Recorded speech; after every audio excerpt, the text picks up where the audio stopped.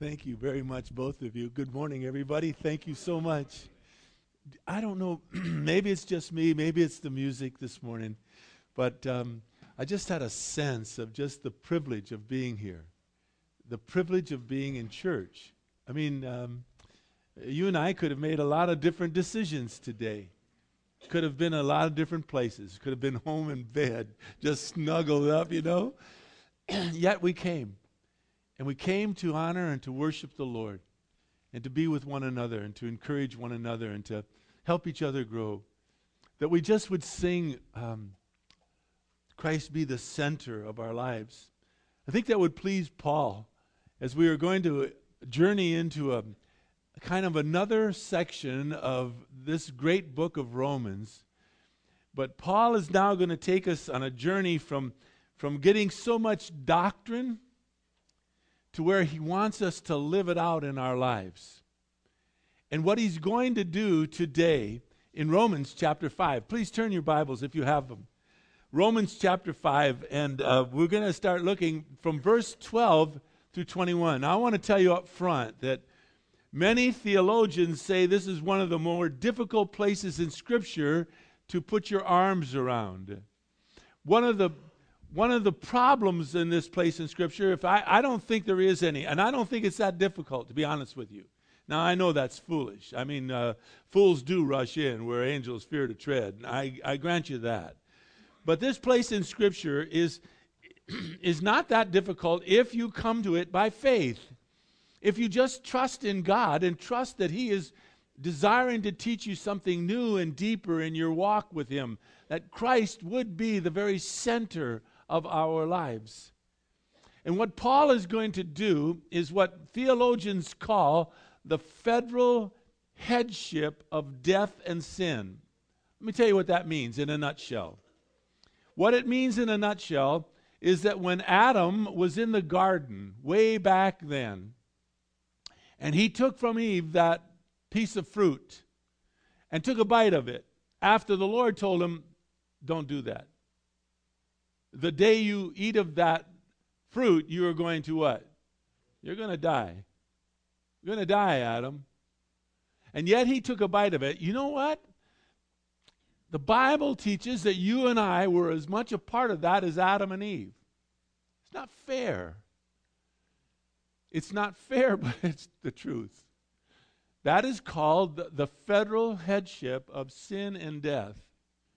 And because of that fact, every single one of us from that moment forward, I'll show you in a moment, we're born in sin. Every one of us. And there is only two families that the Bible speaks of in this faction. It is Adam's family and the family of Christ. One comes from birth, that's all of us, we're all in it. The other comes through faith. Now that's what Paul has been teaching all along in these first 4.5 chapters. He's been teaching the whole ideal of that you and I must come to Christ through faith. There is no other way. And so what Paul wants to do is to bring the people who have trusted in Christ by faith into this place called sanctification. A lot of big words. Where we will set ourselves apart for the cause of Christ. And so that is what is being reasoned here, but it's tough to read. And it's tough to understand unless you just take it by faith and trust that God will teach you in it all. Now, let's read in chapter 5 of Romans from verse 12 through 21. And I want to show you something. I want to show you the natural recourse of what Paul taught the people in Rome. It's kind of fun for me anyways to see how this thing all unfolds. Read with me, please. Chapter 5, verse 12 through verse 21. Therefore, let me stop just for a second. Because of all that has taken place, Paul is going to say, therefore. Now, he is moving forward. Therefore, he says, just as through one man sin entered into the world, and death through sin, so death spread to all men, because all sinned. For until the law, sin was in the world, but sin was not imputed when there was no law. Nevertheless, death reigned from Adam until Moses, even over those who had not sinned in the likeness of the offense of Adam, who is a type of him who was to come. Told you, this is tough. Verse 15, but the free gift is not like the transgression. For if by the transgression of the one the many died, much more did the grace of God and the gift by the grace of the one man, Jesus Christ, abound to the many. And the gift is not like that which came through the one who sinned. For on the one hand, the judgment arose from one transgression resulting in condemnation. But on the other hand, the free gift arose from many transgressions resulting in justification. For if by the transgression of the one death reigned through the one, much more those who receive the abundance of grace and the gift of righteousness will reign in life through the one Jesus Christ.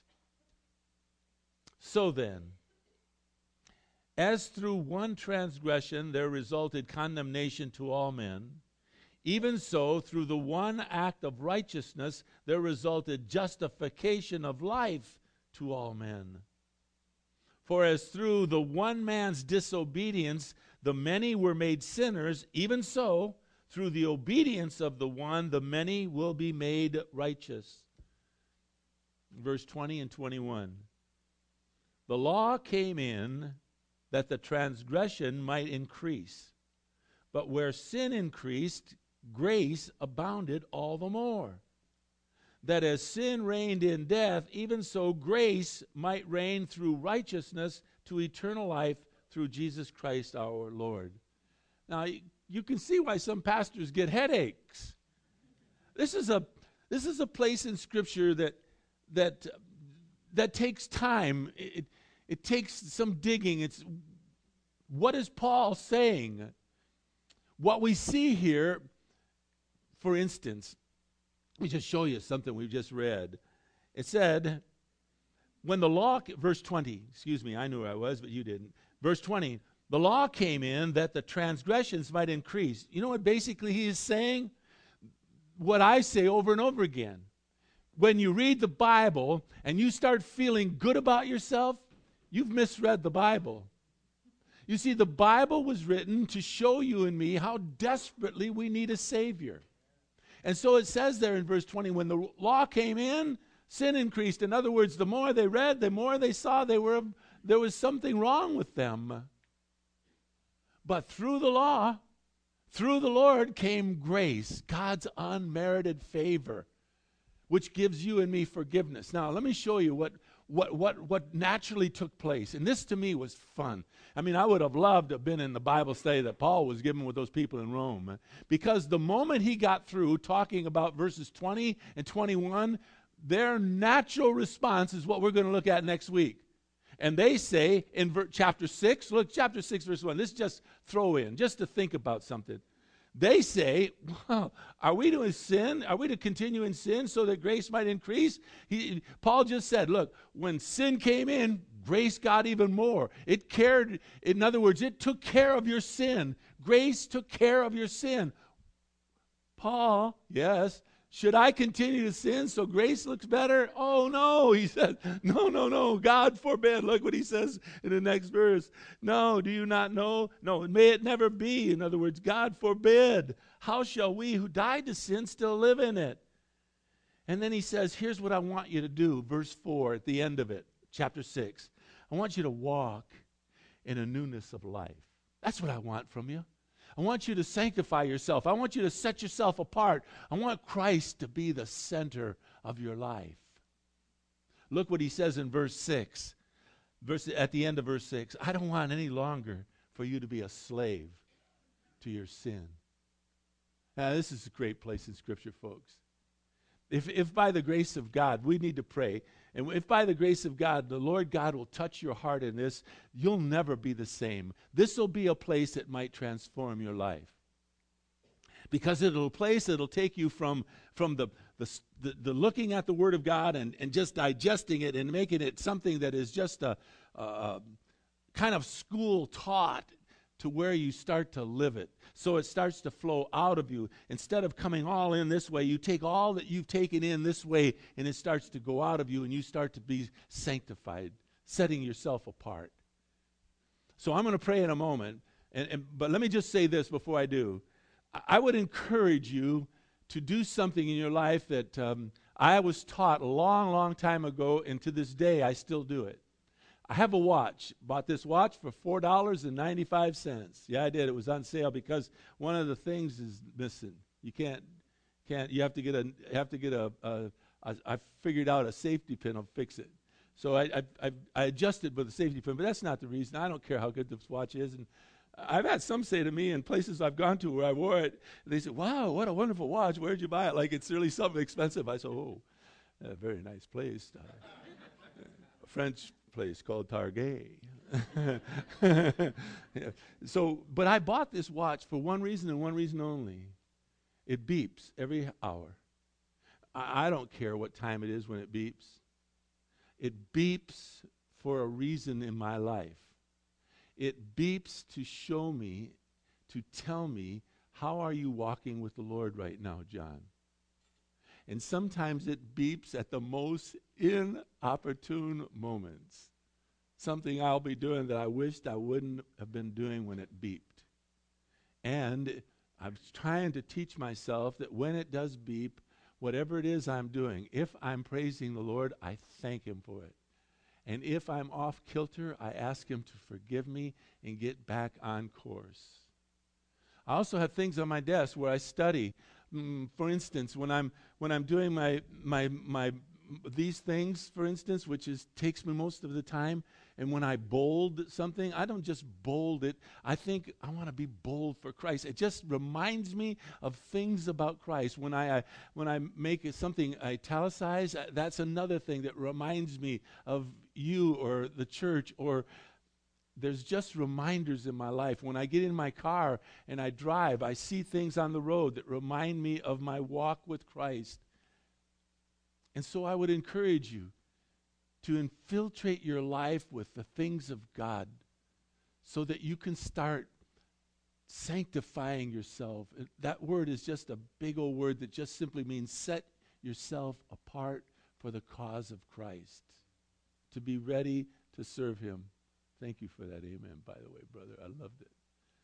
So that you would be desirous to live a life that exemplary. So this is a difficult place. Every commentator says it. But I'm telling you, it's by the end of this half an hour, we're going to be okay. You're going to get it. Because we're going to pray to ask God to do that. Let's do that right now. Father, please. I ask you often, no, every time I think, to move me aside. I am so serious when I ask that, Lord. I hope that people understand what I'm trying to say. I just want to get out of your way. I want you to minister to us. I can't do what you can do. I'm not that smart. I don't have what you have. And so I ask, Father, that you would, as it says in Psalms 119, open up our eyes so that we might behold wonderful things from your law. And so, Father, I personally give you free rein with these people. Now, I understand that each of us individually, we're in charge of our own hearts and we're in charge of our own prayers. But I ask, Father, that you would just minister to us.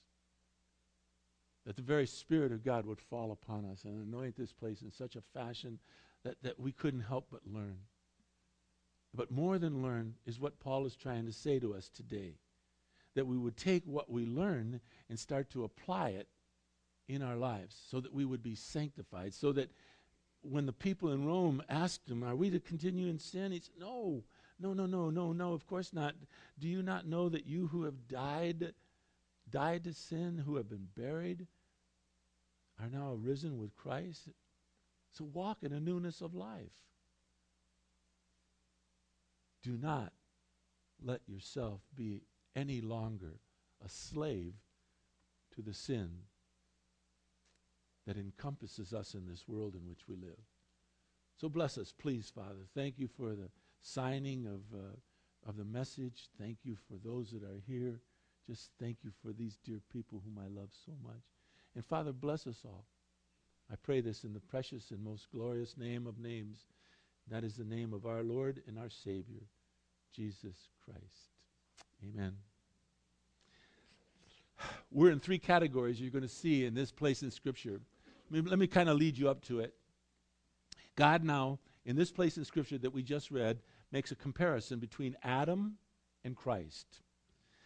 God wants you and me to be taken out of death and its control, Adam's family, and move into the family of God, the family of Christ. And we have something that Paul uses a theme here in the 5th chapter. He says it over and over again. I don't know if it's a theme as much as it is like a phrase. He says much more. He uses much more about 5, 6, 7 times. Much more than, not only this. He keeps saying you have so much more. And so the more that we have is this. In Colossians chapter 1, let me read it to you, verses 13 and 14. Listen, Paul wrote, talking about Jesus Christ, He rescued us from the domain of darkness. He transferred us into the kingdom of His beloved Son, in whom, in Christ, you and I have redemption. We have the forgiveness of our sins. I want you to hold on to that, because that's a wonderful thing. You have been rescued from the domain of darkness. Now, I'm going to talk the rest of this message as if everyone here is a believer. I hope you don't mind that. For those of you that are visiting and you've not yet given your heart to Jesus Christ, we love you very much. And so does the Lord. And I'm not excluding you. As a matter of fact, I'm assuming that you're going to hear this and give reason in your heart to accept Christ as your Lord and Savior. But I'm going to talk to us as if we are all believers in this room. Because this is the way it's written, basically. Paul is talking to those in Rome whom he has drawn to Christ, and he is asking them to stop taking it all in and start living it out. So, each person on the face of this earth is either in one group or another. You either Adam by birth, that's all of us, or you are in Christ by faith. And that's what Paul has been teaching up to this point. Faith, faith, faith. Used Abraham, used David, and he's used all of these ideas to say you cannot work your way to this place in heaven. You cannot work your way there. You've got to come by faith. Once you come by faith, then you can do all the things you want to for the love of God, but it won't make you any more saved and it won't make you any more loved by God. But you do these things because you want to be set apart. You want to live for one another. The gift that God has given me is the gift that He has given her, is the gift that He has given to this dear young lady, is different and unique. And He uses these gifts that He has given us to bless the family, you and me. So your gift will bless me, and my gift, by the grace of God, will bless you. And so that's the way it's supposed to be. We bless one another within the family of God. And so we are either in Adam's family, or we've moved away from his family by faith into the family of Jesus Christ. There are only these two families on the whole face of this earth. That's why I think Dr. McGee again says you're either a saint or you ain't. In writing about Adam and Jesus Christ, Paul does not allow us to think of humanity as a chance gathering of individuals. In other words, this race of people, this denomination, this group, we weren't supposed to be that way. We were supposed to be into two groups.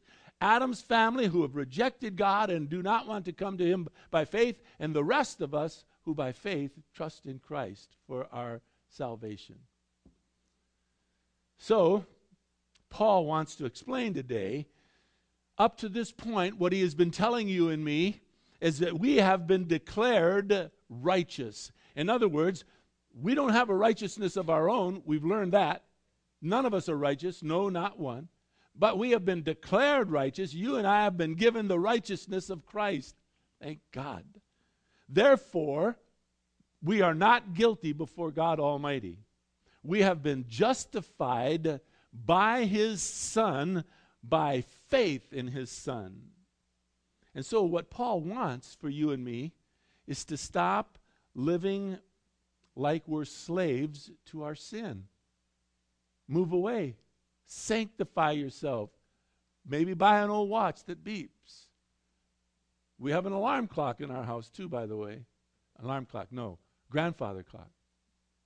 Bought it on our 10th anniversary. Kay and I have been married now. How long have we been married now? Who knows? Oh, we're moving in on our 40th. So we've owned this clock for 30 years. It rings on the half hour once and on the hour, whatever hour it is. That thing is one of my favorite things I have in life. We bought it on our 10th anniversary when we went back to Boston. It's another story. I'll tell you someday about it if I haven't already. Anyways, we have it in our home, and it rings because it's beautiful and I love it, but it also rings to remind me that our house belongs to Christ. It's my little tool. I use it for the glory of God and to set myself apart. So we're no longer slaves to sin. That's why I would encourage you to find something in your life that always reminds you, because you and I are in a battleground. Let me show you why in a moment. So we are going to move from being justified, secure in the knowledge of who we are, not guilty, and we're going to move towards being sanctified or set apart. Paul is going to deal now with our hearts, moving us from doctrine to practical application. Let's live it out. Neither Paul nor our Lord wishes us to continue drowning in our old sin habits, just as we read in chapter 6, as we'll see next week. Walk in a newness of life, he says. No longer let Slin be your Slav. Well, we won't record this one, will we? No longer let be slaves to your sin. The question is, are we ready and willing to walk with Christ in this manner? I sure pray and hope so. Paul is moving from doctrine to practical. How do we walk? How do you and I live out this Christian faith? And I'm here to say to you that each one of us will do it in our own way, in our own style. In other words, you might never want an old watch that beeps. That's okay. Doesn't mean this is right and your way is wrong. But when you have in your life things that remind you of Christ, to me it helps. It helps a lot. And here's why. In verses 12, 13, and 14, as we just read a moment ago, there are three major problems in all of our lives. And the problem is, in verses 12, 13, and 14, there is a presence of sin that surrounds us all the time. You can't get away from it. There is also a penalty due to this sin that surrounds everyone that walks the face of this earth. And there is a power of sin over people until they get rid of it. Let me show them to you. First problem, presence of sin. It's clear. Read verse 12 with me once more. Therefore, because of what happened way back in the garden, therefore, just as through one man, that one man was Adam, sin entered into the world. Remember what happened to Adam in the garden? God said in Genesis chapter 2, verses 16 and 17, listen to it.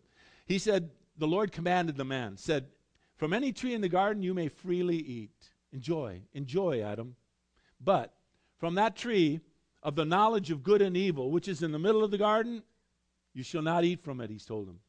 He says, in the day that you eat from it, Adam, you shall surely die. Well, in chapter 3 of Genesis, the serpent came upon the woman, remember? And he came to the woman, and it says that he, the serpent, was more crafty than any beast of the field which the Lord God had made. And he said to the woman, indeed, has God said that you shall not eat from any tree in this garden? Very devious. He just took a swipe at the word of God. Indeed, has God said you shouldn't eat from any tree in the garden? And she said, oh, on the contrary. From the fruit of the tree of the garden, we can eat. It's just the one in the middle of the garden. The one in the middle of the garden, God has said, you shall not eat from it. And then she added, nor touch it. And that's what I believe Adam said. Don't even get near it, Eve. Don't even touch it. Don't.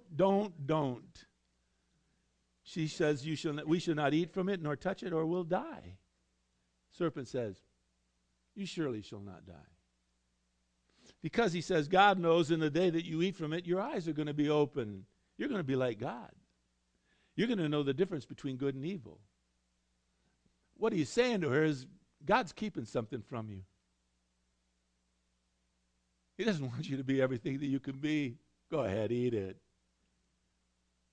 That dirty rat. Boy.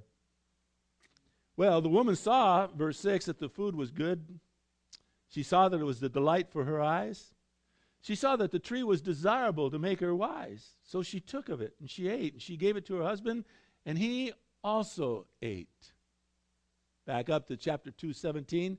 Adam, don't eat from this tree. The day you eat from it, you're going to surely die. Well, the sad part about it is that theologians call this a federal headship of Adam and sin. You and I took a bite of it too. We did. We are represented by Adam.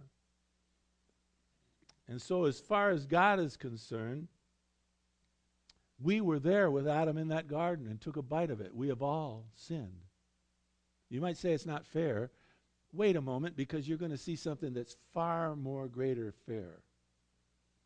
As a matter of fact, in Genesis chapter 5, when Adam and Eve gave birth to Seth, their son, look what it says of Seth. It says, Adam had a son in his, Adam's, own likeness, according to his, Adam's, image, named him Seth. You might say, okay, so what? Well, up to that time, everybody's been born in the image and likeness of God. But all of a sudden now, Seth had the same sin nature that Adam, his father, had. He was in the presence of sin. It was all around him. So our first problem is this. There's the presence of sin. It's within us. It is directly a part of this world, and it directly affects you and me. You can't get away from it. You can't. It is just permeated this world in which we live. I mean, there's sin all around us. And sadly, we're a part of it. Which brings us to the second problem. Because there is sin all around us, there is also a penalty that comes from this sin, and it is also in verse 12. Read on with me. Look. It says in verse 12, as it begins, let me see if I can, therefore, as through one man sin entered into the world. There's a presence of sin in this world. And now, death through sin. So death spread to whom? To all men, because all have sinned. That's the federal headship theologians call. Remember in Genesis where God said, the day that you eat from this tree, Adam, you are going to surely die. Well, death came upon all of us and gave us a separate, what I would call a spiritual separation from God. In other words, what was the first thing? What was the first thing that Adam and Eve did after they made loin coverings when they recognized they were naked? And so they went and they heard the sound of the Lord God walking in the garden in the cool of the day. And what did they do? Very good. Very good. If you didn't hear that, they hid from God. Spiritually, they separated themselves from God. All of a sudden, they didn't, whereas before they would run up to him, I'm sure, and say, oh, Dad, Now all of a sudden, they separated themselves from him. That's what sin does. sin brings upon us a penalty, and that penalty is death. So the problems due to sin is there is a presence of sin in this world, and you and I cannot get away from it. It's all around us. And that presence of sin will bring about a penalty, which is death. And that brings in the third problem, and that is there is a power in sin. It's just powerful. Now, verses 13 and 14 are difficult to understand, but let me just read it to you so that you'll understand it. The fact that even though sin was in the world, it was not formally charged or imputed, that's the key word, imputed against us, not until, at that time, until Moses gave the law. But Paul, I believe, says it better. It's a little bit more easy to understand in Romans chapter 7, verse 9, when Paul says, I was once alive. Paul's words. I was once alive, apart from the law. But when the commandment or the law came, sin became alive, and I became dead. What is he saying? What I say to you over and over again. Once the law came into his life, he recognized what a wretched individual he was. He wasn't as nice as he thought he was. And all of a sudden, the law started to convict him of his sin. And he realized he wasn't no more alive than the man. He was no more alive than what? He was dead. When the law came in, sin became alive, and I became dead. He said, that's basically 13 and 14. The Bible convicted him. Through the fall of Adam, and introduced to all of us the virus of sin and death. And with this sin came the presence of sin, the penalty of sin, which was death, and the power of sin. It just convicted until some people have, if you probably met some, who have just hardened their hearts. They've got to a place, if you don't like it so much, deal with it, So, you don't like what I just did? No big deal. You're the problem, not me. Hardened. Instead of saying, I just offended you. Please forgive me. Oh, no. Some people wouldn't say that no more than fly. So because of Adam's first sin, death is imputed, given to every single one of us. Romans 3:23, all of us have sinned, and all of us have fallen short of the glory of God. So Adam's death, by the way, if not dealt with, if you don't deal with this birth of being a part of Adam's family, it will ultimately lead to what is called the second death.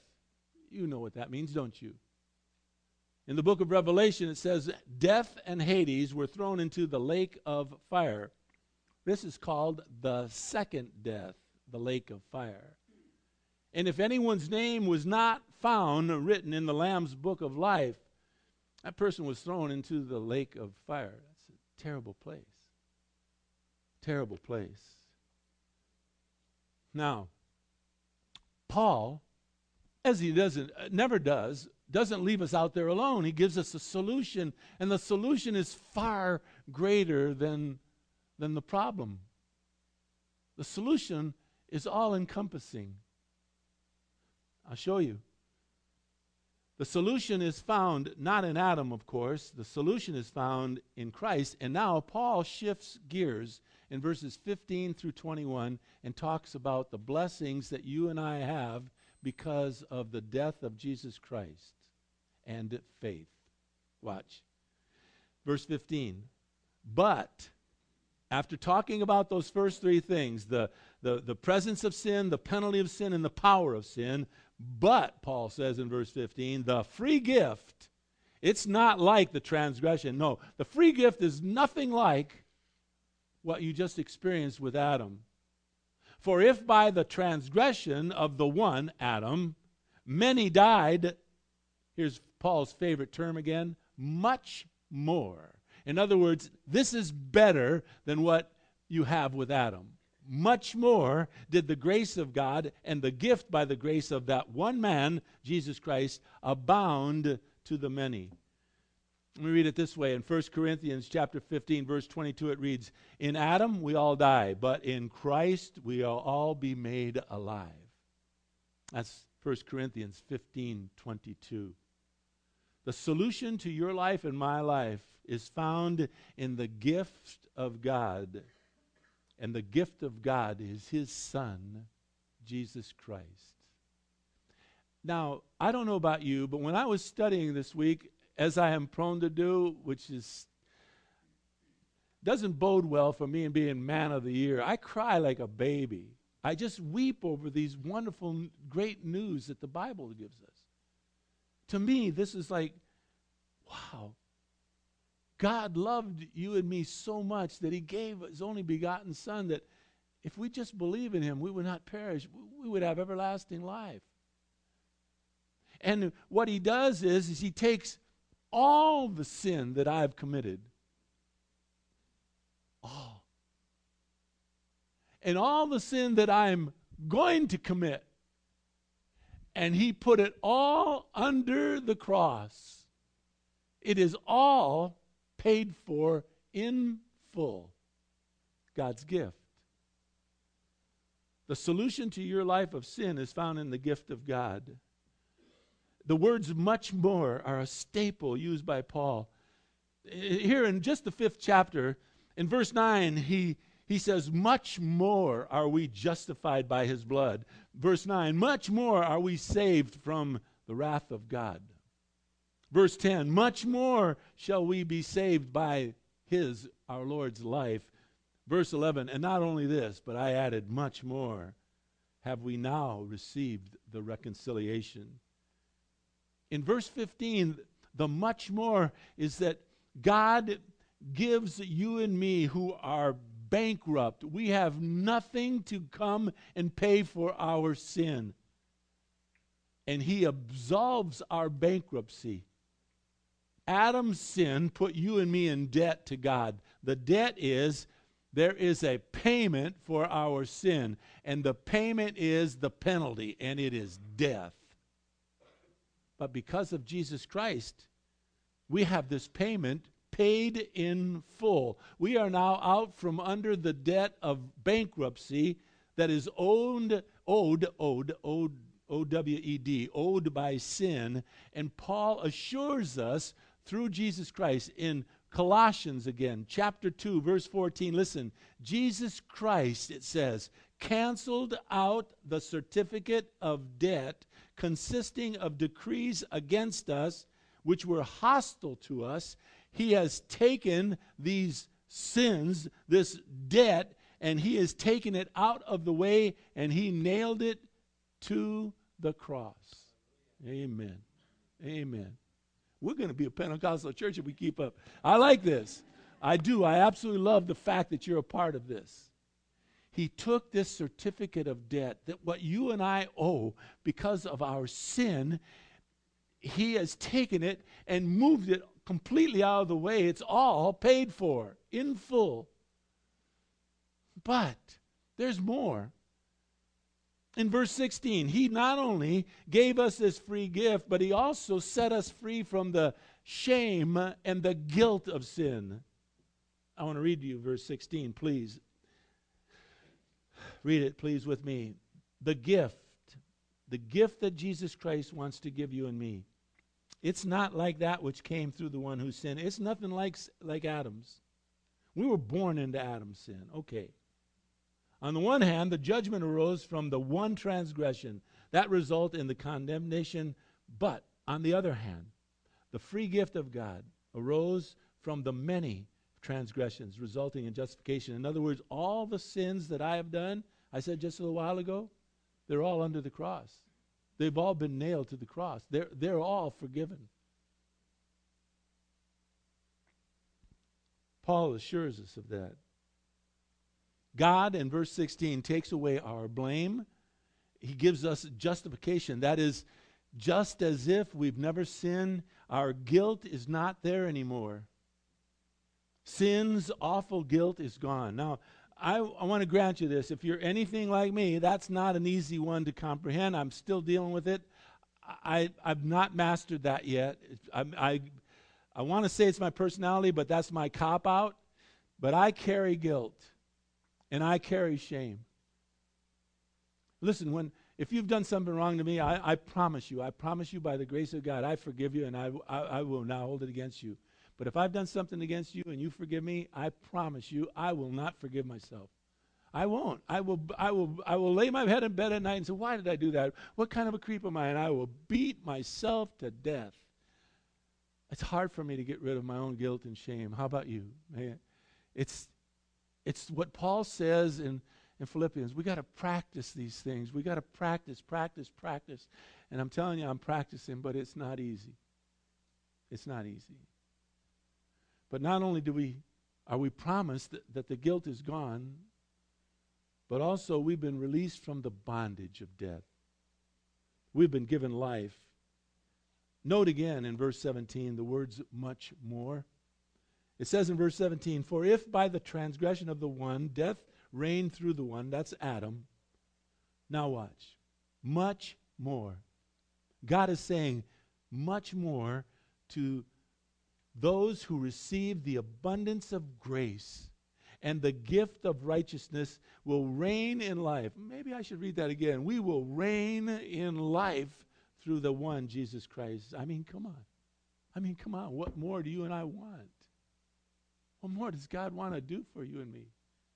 To set us free so that we would live this life sanctified, set apart for the glory of God, so that we might impact this wretched world in which we live, where there is nothing but sin, the presence of sin everywhere. We've got to be that light. Because of Jesus Christ, we will reign in life. Death no longer has its hold on you and me. Paul states that we have, because of God's gift, we have been released from our sin. Paul says because of this grace, we have our payment been made in full by Jesus Christ upon the cross.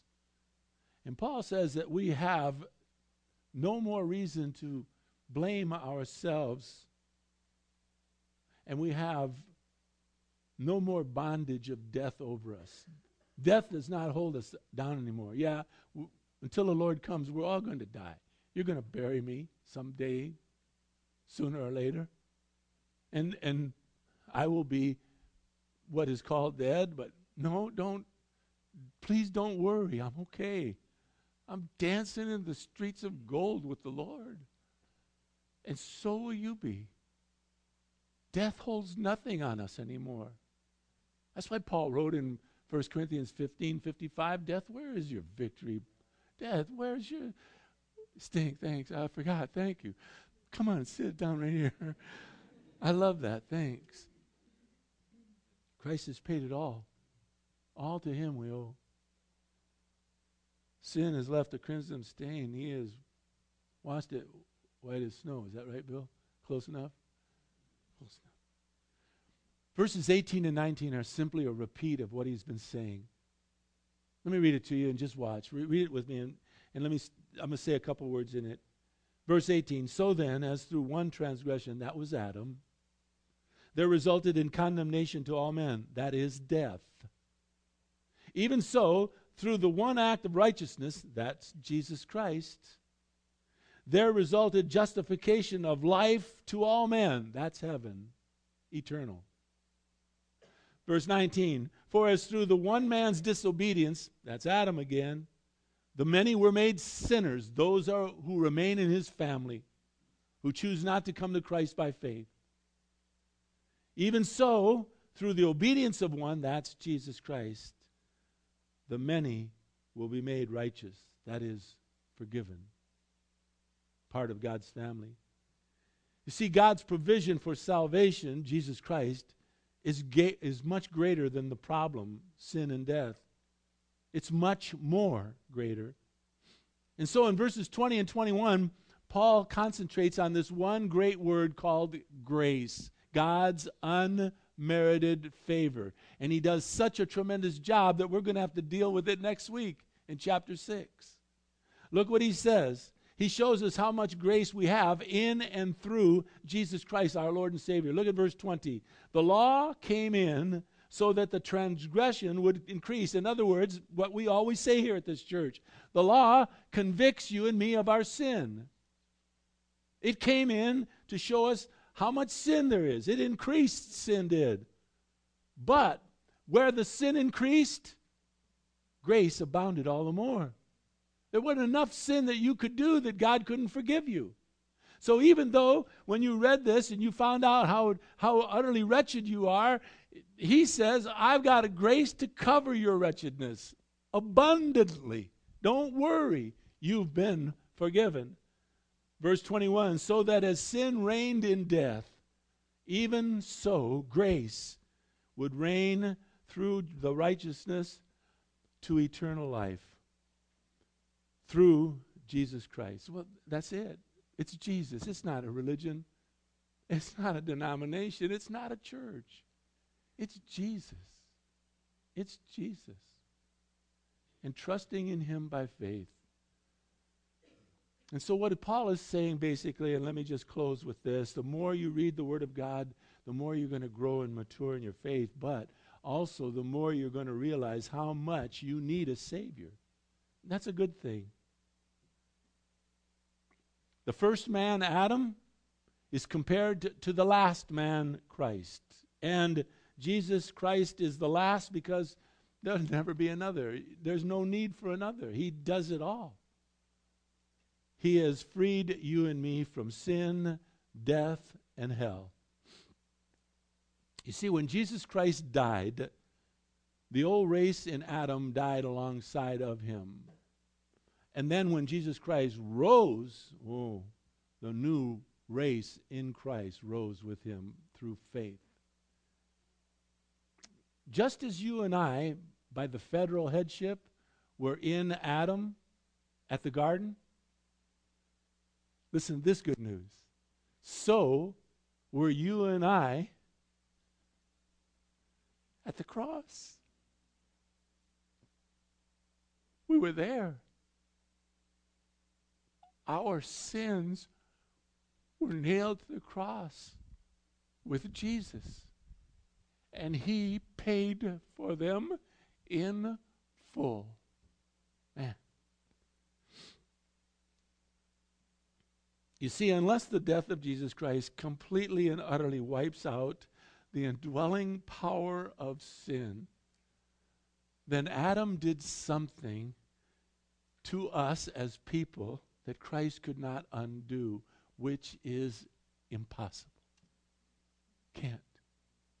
And so I want to close with just a small book called Jude. It's only one chapter, verse 24. Just listen to this beautiful verse. Jude 24. Now to him who is able to keep you from stumbling and to make you stand in the presence of his glory blameless with great joy. The word blameless there means utterly pure, absolutely, profoundly justified. I leave you this morning with the greatest words that I could ever leave anybody. Go in peace. Jesus Christ has died for you. He wants you and me now to live it out. Let's quit taking it all in. We've eaten enough for this setting. Let's go out and live it. Be kind to one another, tender-hearted, forgiving one another just as Christ in Jesus has forgiven you. Father, thank you so much for your Son. What a marvelous place in the Word of God. Bless us, please, Lord, wherever you might take us from here. What a privilege we get to meet here at this place. What a privilege we get to meet together. I love the people of this church. Bless us, Father, please. And thank you for all good things. In Jesus' precious name, amen. I love you very much. Thank you so much for being here today. God bless you. Have a good day.